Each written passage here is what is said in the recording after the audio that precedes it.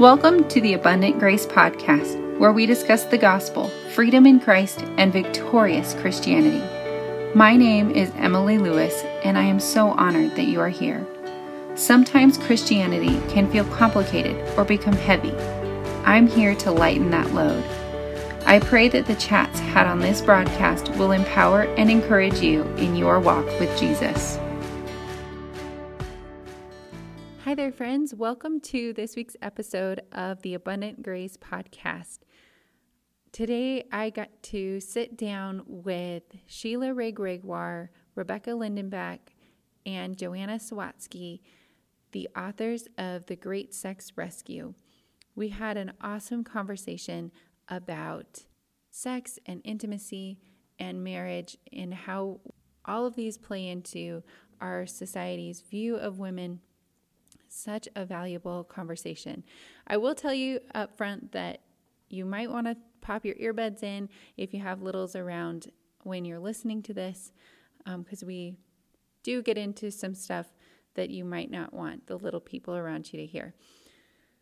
But I hope that you enjoy this episode. I've been following Sheila's blog for many years, and she has been such a blessing to me. I've also been blessed by the parenting book that Rebecca wrote a few years ago. So it was such a joy and privilege to get to sit down with them, talk about this really important project that is their ministry and their book. Welcome to the show, Sheila, Rebecca, and Joanna. I'm so excited to have you here. Thank you. Great to be here. Would you mind introducing yourself for my audience if they don't know you, and then we'll get into the interview. Okay, so I'll start. So I'm Sheila Ray Gregoire, and I've been blogging at To Love, Honor, and Vacuum since 2008.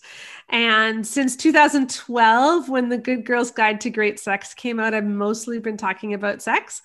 And I have a really weird job in the sense that my daughter works for me. Hello, that's me. Yes, I'm the other half of that incredibly strange equation. Yeah, I'm Rebecca Gregoire Lindenbach. I do a project manager kind of job. I help create courses. I help with the podcast that we have, the Bare Marriage Podcast. And I'm also obviously a co-author of The Great Sex Rescue, which is what we're talking about today. Mm-hmm.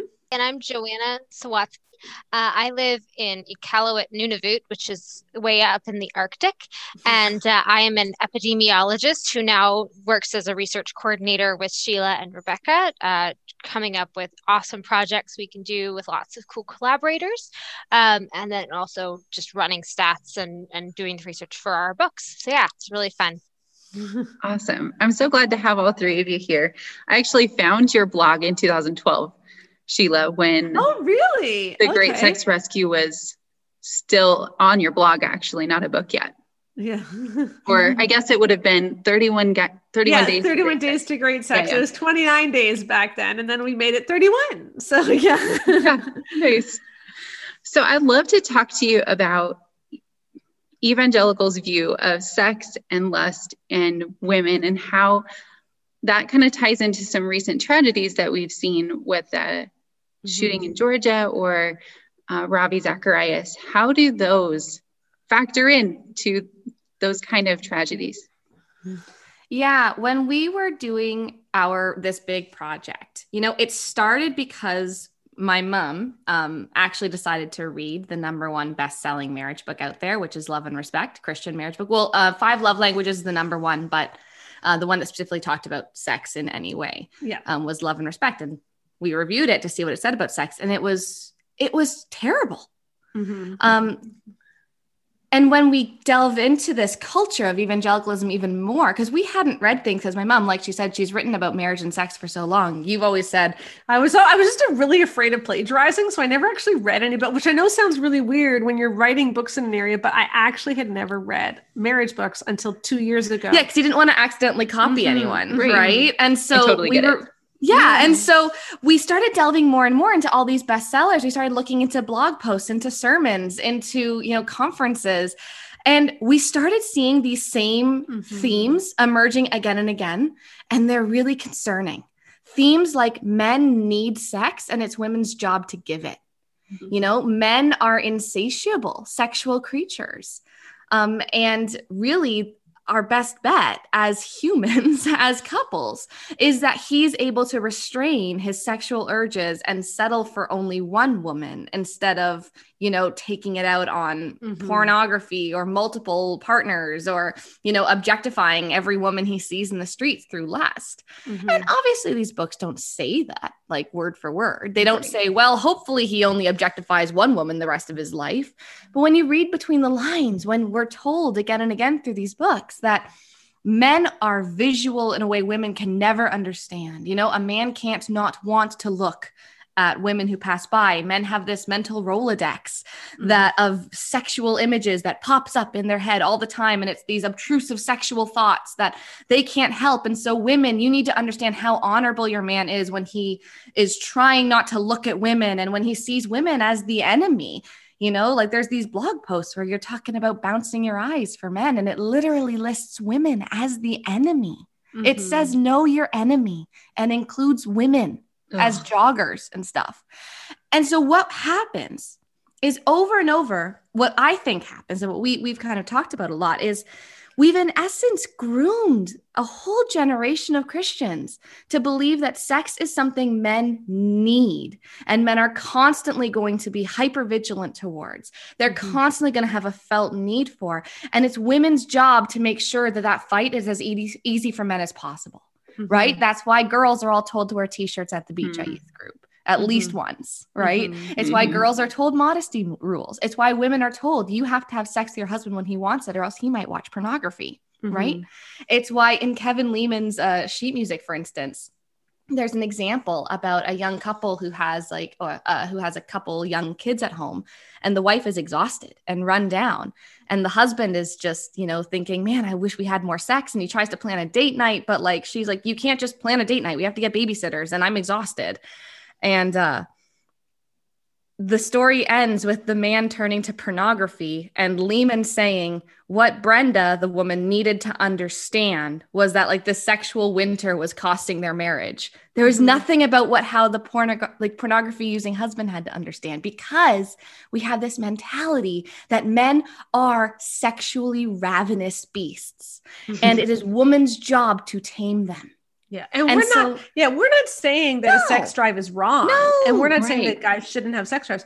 We're just saying the way that it's portrayed really gets away from the biblical idea of what sex is and turns a sex drive into something which simply objectifies and uses women rather than something which is intimate and life-giving. Yeah. And so is it really any surprise when you have men who become predatory or who see the shooter in Atlanta? He was eliminating the temptation.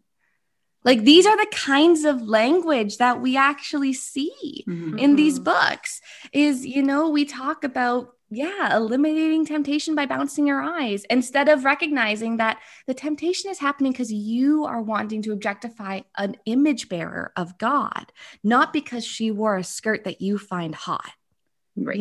Yep. And that's just where we want to help. That's why we call it The Great Sex Rescue, our book, right? Because this is where we are as a culture in a lot of churches.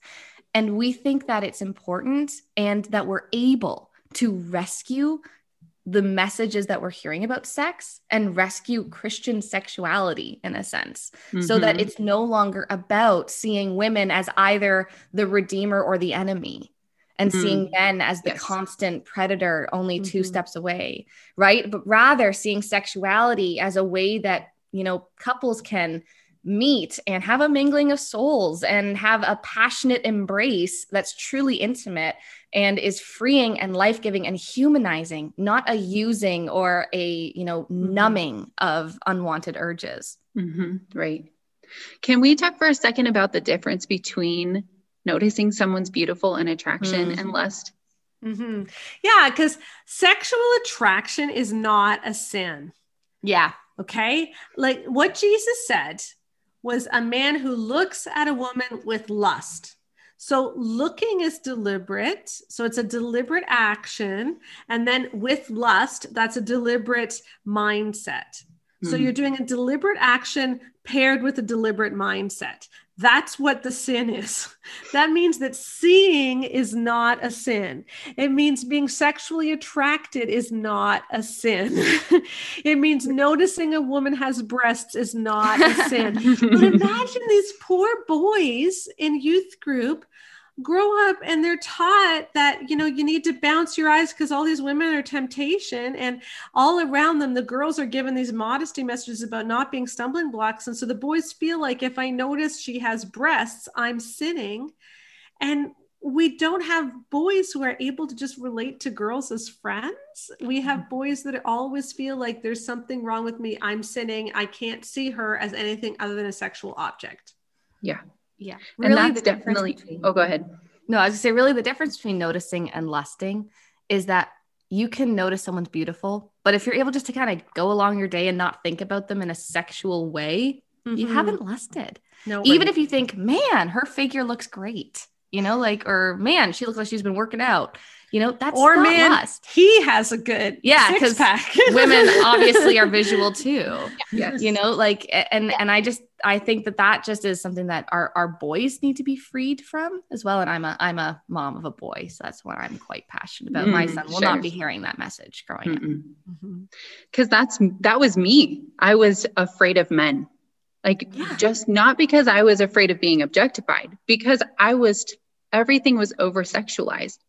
I was afraid of lusting them, and I could not see their humanness. And that's something that God brings situations still into my life to heal that gap, because it's such an unfortunate thing that we can see somebody as an object instead of an image bearer.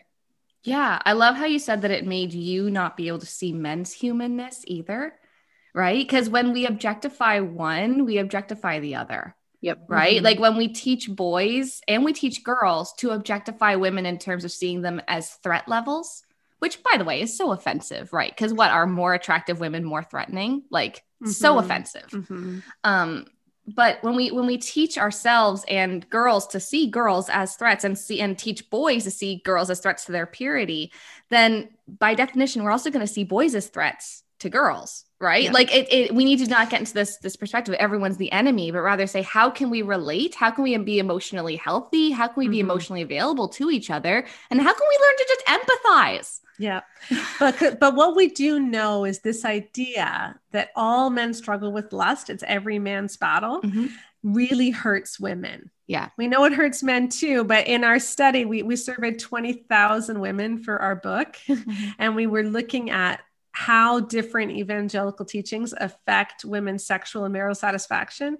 And one of the ones that really hurts women is this idea that all men struggle with lust. I'll let Joanna tell the numbers because she's better at it than I am. I really think it's super interesting when we look at the effect of the every man's battle message on libido. So if women believe that lust is every man's battle, 62% of them said that their husband has a higher libido. But if they don't believe the message, only 52% say their husband has the higher libido. And so that means a lot more women are saying either that they have a higher libido or that they're about the same, which is amazing. Yeah. And the interesting thing too, is that this is one of the beliefs that hurts women, even if they never believe it, even if they're only taught it. Then when they get married, they trust their husbands less, and that's going to impact their marital and sexual satisfaction. And so and that's kind of sad, because you think about all the teenage girls who are hearing this in youth group, and they're hearing that, guys are just going to lust after you, and you need to be careful. You need to not be a stumbling block. And it makes you put up this wall between you and men. And then you're 25 years old and you meet the man you're going to marry, and you already don't trust him. He could be the best guy in the world, and you already don't trust him. So here's some of the other things we found. Yeah, here, I'll read you just some of the stats we found about that particular one, how it affects women sexually. So if women believe that all men struggle with lust, it is every man's battle, they are 79% more likely to say that they engage in sex with their husbands only because they feel they have to. So they don't like sex. So sad. It's so sad. I know. Additionally, they are 52% more likely to say when it comes to sex, I could take it or leave it. No surprise there, right? The two go hand in hand. But here are the things that are these two. Yeah, here are two that I find really interesting, but also really sad. These women are also 27% less likely to feel comfortable talking to their husbands about what feels good sexually or what she needs sexually. But additionally, she's also 27% less likely to say that her husband spends enough attention on foreplay so that she can feel excited and aroused when they begin intercourse. And we wonder if part of the reason is because if you think that lust is every man's battle, then you tend to think of sex as something that he needs, not something you need. And so you just don't prioritize your own needs. And that's why I think there was another one, like they're something like 59% less likely to be aroused during sex and all kinds of other stuff, because we're not prioritizing our own sexual needs because we feel like his needs are so much greater. Right. Yeah. Yeah. And then one of the things that was huge for me when finding your blog when I first got married was that sex isn't just physical. It's that it is the foreplay. It is the connecting beforehand. It's emotional. It's physical, yes, but it's also spiritual. Yeah. And there's nothing about that in seeing sex as a methadone-like treatment for not wanting to watch porn anymore. Like Emerson Egerton, Love and Respect, says, if your husband is typical, he has a need you don't have. And then he goes on to say that men have a need for physical release through sexual intimacy. And so he's defining sex as physical release. And this is very similar to the way that Every Man's Battle talks about it. It talks about how if a man has a lust problem, his eyes are a lot harder to control when he doesn't have sex very often. So so they tell women, give him release. So sex becomes about release. And what is the effect on women of reading all of these books? Because it's usually women who read books, right? Like women read the majority of marriage books. So you read all these marriage books and it talks about men's need for physical release. And that makes sex sound really kind of ugly and really shallow. And that's not how God talks about it. Like I love in Genesis chapter 4, it says Adam knew his wife Eve. And we'd laugh at that, right? Like we think that doesn't mean anything. That's just a euphemism and God's embarrassed of using the word for sex. But I wonder if it's actually that God wanted us to know that sex is more than physical. Because the Hebrew word that's used there, Adam knew his wife, is the same Hebrew word that David uses when he says, search me and know me, oh God. Like sex is supposed to be this intimate connection between two people. It's not just about physical release, let alone only a husband's. It is physical, yes. And we see that in Song of Solomon, but it's also a deep knowing. And when we miss that intimacy picture, we really distort what sex is. Yeah, for sure. And that made me, from at least my story, feel gross. I felt gross for even needing sex, like wanting it, initiating it. And I don't know, it messes everybody up.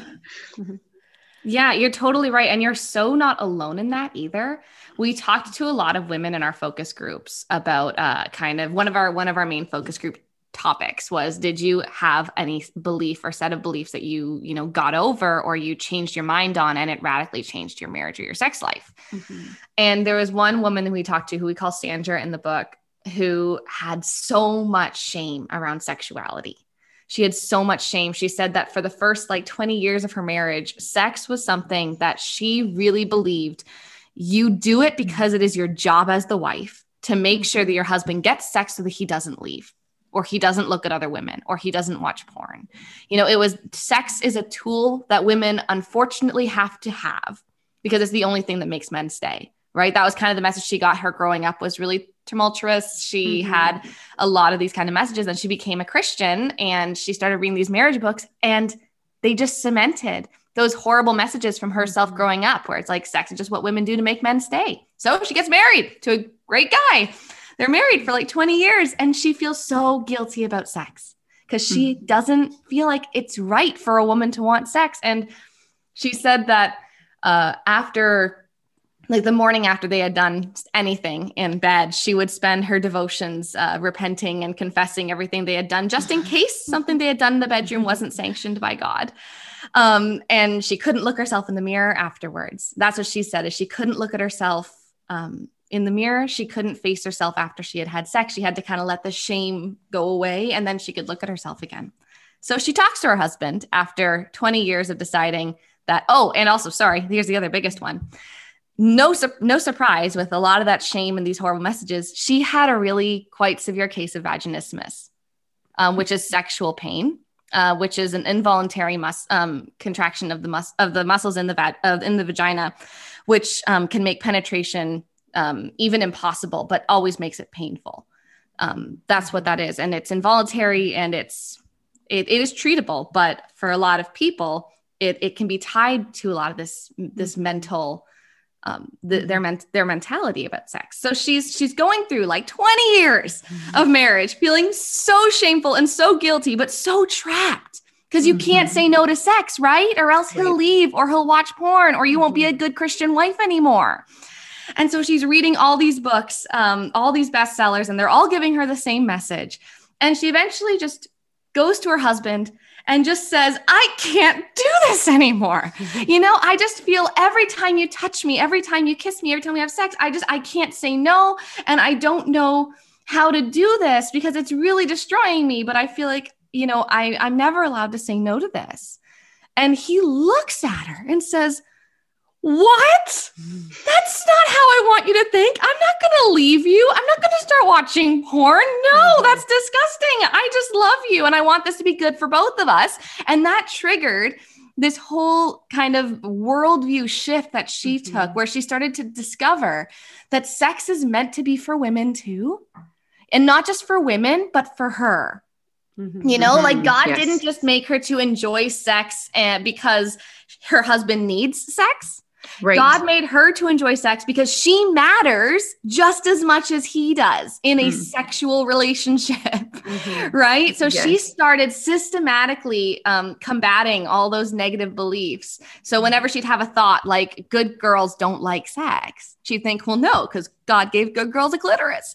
Like she would do all these kind of self-talk, in essence, like kind of a cognitive behavioral therapy kind of approach to, all these negative beliefs. And what she said was hearing her husband tell her, you're allowed to say no. And then he actually proved that to her by giving her like the ability to use safe words, even for the most vanilla things like kissing. And they would stop in the middle and, you don't seem into it tonight, hon. And I would rather wait until you're in a better headspace. And those kinds of things. What she said was realizing God's design for sex was for her too. And it wasn't just something that it wasn't a necessary evil. It was a gift. And seeing her husband respect and honor her in the bedroom as he had been doing all along. But now she noticed it because they'd actually talked about it. Right. She said her body physically changed. And, in working with a pelvic floor physiotherapist and getting over these negative beliefs, she was able to have pain-free sex. She was able to have, an orgasm. She was able to enjoy sex. Her sex drive came back.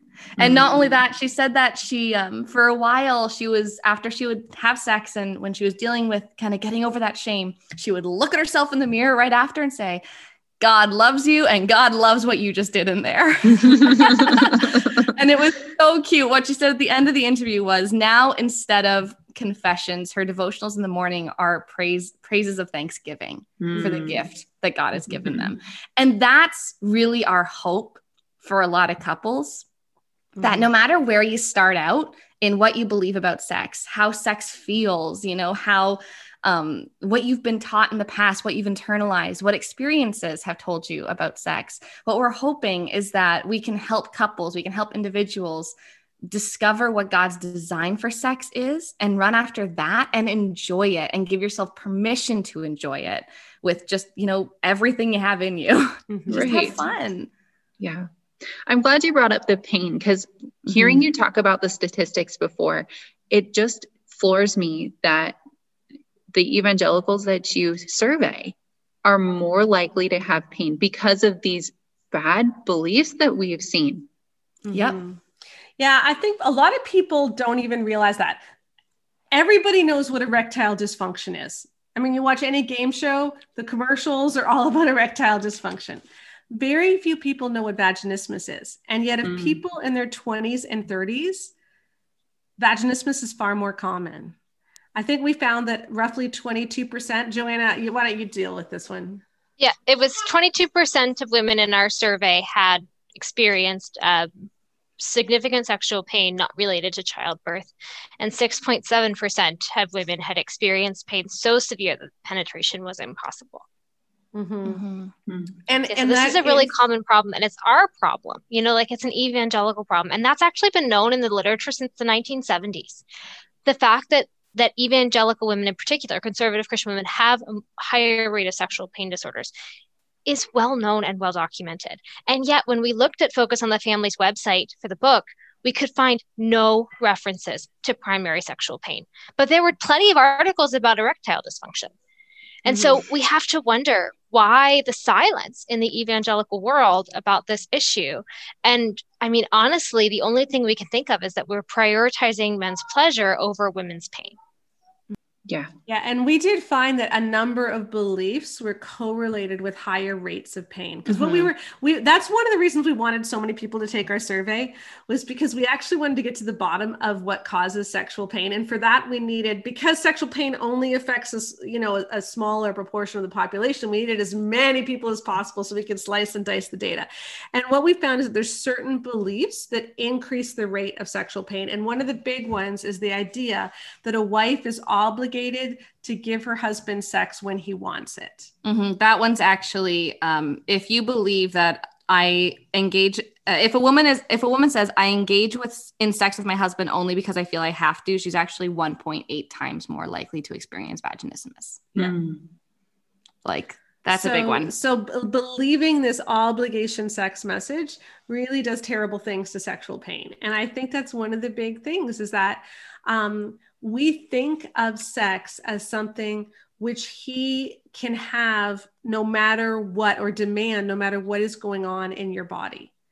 And we hear that a lot, right? Your body is not yours. It belongs to your husband, and you're not allowed to deny him, and you're not allowed to deprive him. But that's not what 1 Corinthians 7 is talking about. 1 Corinthians 7 doesn't mean that you have to consent to one-sided painful intercourse. No. 1 Corinthians 7 is about a marriage where a sexual relationship, which is mutual, pleasurable, and intimate, is an important part of that marriage. But sex, which is painful, is not something which takes her needs into account. Exactly. And 1 Corinthians 7 is about mutuality. And so I think those verses have been really misused and weaponized against women. I will also say that everything I've ever seen talking about women's obligation to have sex using 1 Corinthians 7 just conveniently forgets that, like, the very next verse, Paul says, I say this as a concession, not as a command. Literally, like, that's the end of that passage. And what they all say is, like, this is what the Bible says. A good Christian must, you're like, Christian women understand your husband owns your body. It's in the Bible. Paul literally says this is a concession, not a command.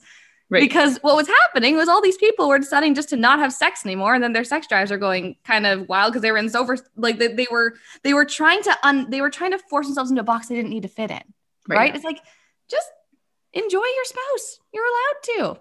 Yes. You don't have to, but you're allowed to. And we took that as, women, if you don't put out anytime he asks, he has a right to have an affair, in essence. Yeah. And it's just ridiculous. Yes. Yeah, it is.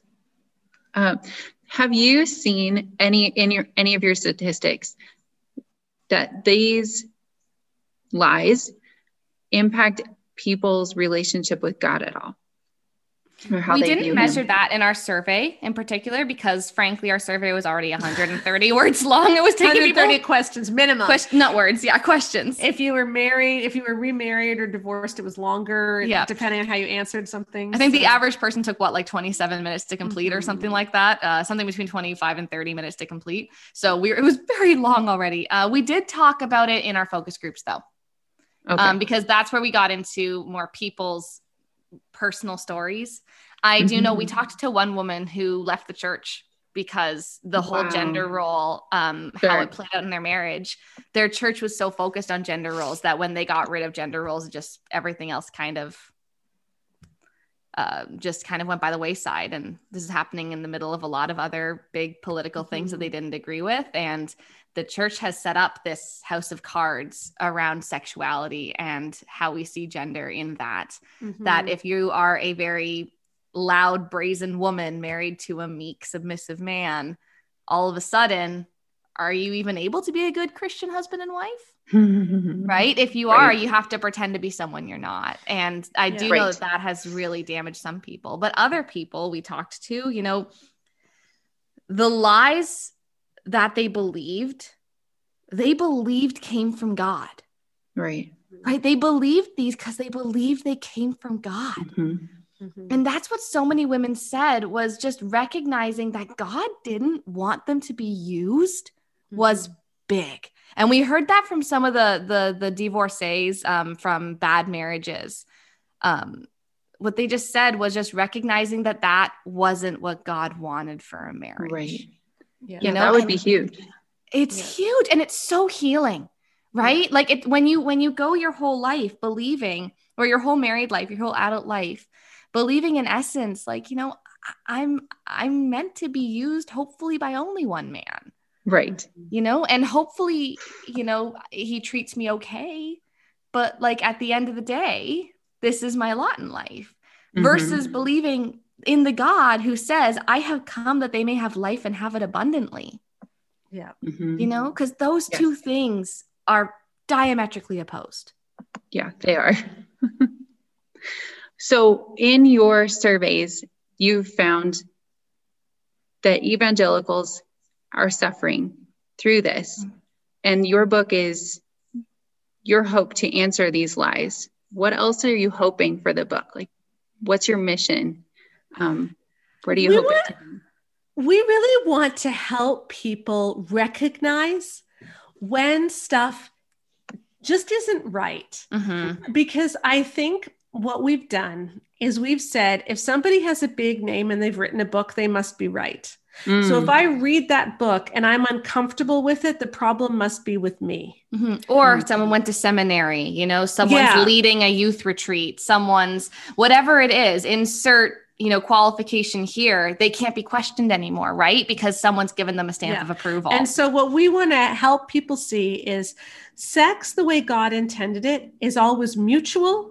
It's always pleasurable, and it's always intimate. It's freely entered into, it's pressure-free, you know, and it's passion. That's what it's supposed to be. So when you're reading something and it doesn't sound like that, you're allowed to ask yourself, is this really of Jesus? And I think if the Christian church gave ourselves permission to be discerning again, to be like the Bereans who studied everything the apostles said and measured it against scripture, if we let ourselves be discerning, I think we would find that a lot of the stuff that we're being taught doesn't measure up. You know, one of the other things we didn't just survey 20,000 women. We also looked at the best-selling sex and marriage books in the evangelical church. So we looked at 13 books overall, absolutely our bestsellers, and we measured them on a rubric of 12 markings of healthy sexuality. Of those 13 books, 4 scored really well. Okay, Gift of Sex by the Penners, Boundaries in Marriage, Sacred Marriage, Intimate Issues, those scored really well. And the rubric was only on the sexual teaching. So some of those books had things on something other than sex. We didn't score it on those. We only talked about sexuality. Okay. But there were a lot of books that scored really badly. And those books should never have been bestsellers. And so what we're hoping is that people will recognize that we've done a bad job in this area, and God has given you the Holy Spirit. And so it's okay when you're reading something, if you think this doesn't sound right, to reject it if you don't think it's of Jesus. I love that, because so many times I feel like in churches, you hear something from the pulpit and you just, not sure, but you kind of tuck it in your back pocket anyway. Without, wait a second, where did that come from? And does he have anything else to back that up? Yeah. I think especially what we've seen is a lot of people in the Christian world, because we're all expected to, you know, only ever have sex with one person. Like that's the ideal in evangelicalism. Right. And so what happens is we get a lot of people who talk as if they're experts, but are they? Have they had enough research done, or are they only talking from their very limited experience? It's fine to have limited experience. I have very limited experience. But if you're a pastor, like if you're a pastor with limited experience, then we shouldn't expect him to be a sex expert. Exactly. And a lot of our books have been written by people who have no expertise in the field. Yep. And again, I think it's time to just question that. Well, and even if you have expertise in the field, for instance, like there's a book that we review written by a clinical psychologist that has like almost no academic redeeming features. Yeah. It has like no academic peer-reviewed sources, didn't do any research for the book that we can follow. Yeah. And so it's just, that's what we're hoping for, is just that people will be emboldened and will be empowered to stand up and ask, okay, sure, this has the label Christian on it, but is it classified better as Christ-like or religious? Right? Which one is it? Because it can be both. Sure. But is it Christ-like? Because a lot of our advice is not Christ-like. Mm-hmm. Right. I think that's a really interesting thing to mention in this conversation. Is it religious or is it actually Christ-like? Mm-hmm. So many things we just adopt because they're the way that we've done them, or this is the way the church has always done them, without redeeming it and letting actually the gospel shape how we approach certain subjects. Yeah. I think the difference is religion is always about controlling people. It's always about trying to get people to fit a mold. And Christ-likeness is about recognizing the image of God in each other, and it's about serving each other. Jesus said in Matthew 20, that verses 25 to 28, that the Gentiles try to rule over you and have authority and power over you, but it's not supposed to be that way. For the Son of Man did not come to be served, but to serve. And that's how we should look at life. Like our lives, our marriages should be about serving one another. And if instead our book set up marriage as this power dynamic where someone has an entitlement to use you, that is not of Jesus. Yeah, because a lot of these books are very, very good at telling wives to serve their husbands. They're not very good at telling husbands to serve wives. Yeah. In fact, I would argue that many of these books actively discourage it. Well, and just to give an example, so what we're talking about, and this is your favorite example. Oh, yes. Like Kevin Lehman in Sheet Music says that if women are in their postpartum phase, or if they have heavier periods, or if they're simply not feeling their best, that they should give their husband sexual favors. And he uses a very euphemistic term that's rather explicit, which I will not use, but that they should give their husband sexual favors during that time if he's ready to climb the walls. And we just have a really difficult idea or thought, like dealing with the fact that during her postpartum phase, when she has just pushed out a baby, that the main concern should be his sexual frustration rather than how he can serve her. And that's just such an excellent example of something that I'm sorry, I'm going to be very clear. There is no Jesus in that at all. No. There is no Jesus whatsoever in asking your postpartum wife for any sort of sexual release. Nothing. No, do not do it. If she wants to, because a lot of women, hey, maybe a couple, I don't know. I've heard some women find that the postpartum hormones actually make their libidos go up. You can try things if you want to. And it can be reciprocal too. It can be reciprocal. Yeah. Yeah, that's what I mean. But like, oh my goodness, no. Just that is not of Jesus at all. And we need to be able to call that out. Like if you actually acted that out, if a man goes to his wife when she's on her period and she is cramping and feeling horrible and downing Advil, and he says, you know what, honey, I'm feeling a little bit randy. Can you help me out? Yeah, no. Is that a good guy? Is that the kind of guy we all think, man, I wish my daughter could marry someone like that?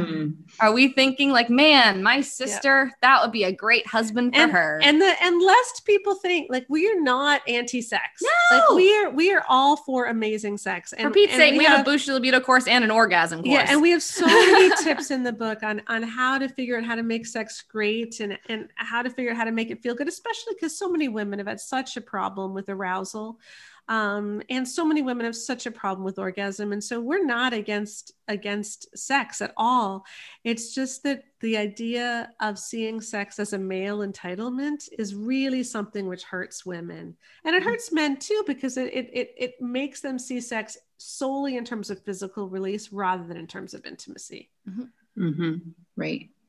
I think that's a great place to land. I hope that's what people take away. Just if we can focus on people's humanness, acting like Jesus, and making sex more about intimacy than about physical release, I think we'll all be headed in a good direction. Yes, exactly. And ironically, if you make it more on intimacy and it's based in a good relationship where you treat each other in a Christ-like way, frankly, you're going to have more physical release for both people. Yeah, it's so true. Yeah. Well, thank you for writing this book. Thank you for just seeing a need and diving in. Did you ever think that you would, of course, not when you started your blog, but when you first came out with talking about more about sex and intimacy, did you ever think this would be where you'd land? No, I mean, and the Great Sex Rescue was such a huge project, like 20,000 women. And we're just really praying that it changes the evangelical conversation about sex, because we've realized we got to go bigger. It's not enough just to say what's good. We need to start helping people identify what's bad so they really can walk into abundant life. Thank you so much. It's been a pleasure to visit with you. You too. Thanks for listening to this week's episode of the Abundant Grace Podcast. I would love it if you would share this episode with a friend so that they can hear this encouragement and be empowered in their walk with Jesus as well. It would also mean the world to me if you would leave a rating and review on Apple for the Abundant Grace Podcast. It really does make a world of difference in getting this podcast into other people's ears so they can be equipped in their relationship with God as well. As always, I would love to hear your thoughts on this week's episode. You can find me hanging out on Instagram, Emily.abundantgrace, or you can send me an email, hello@emilyklouis.com. That's Emily, the letter K, LOUIS.com. And until next week, remember that God's grace abounds and won't ever run out.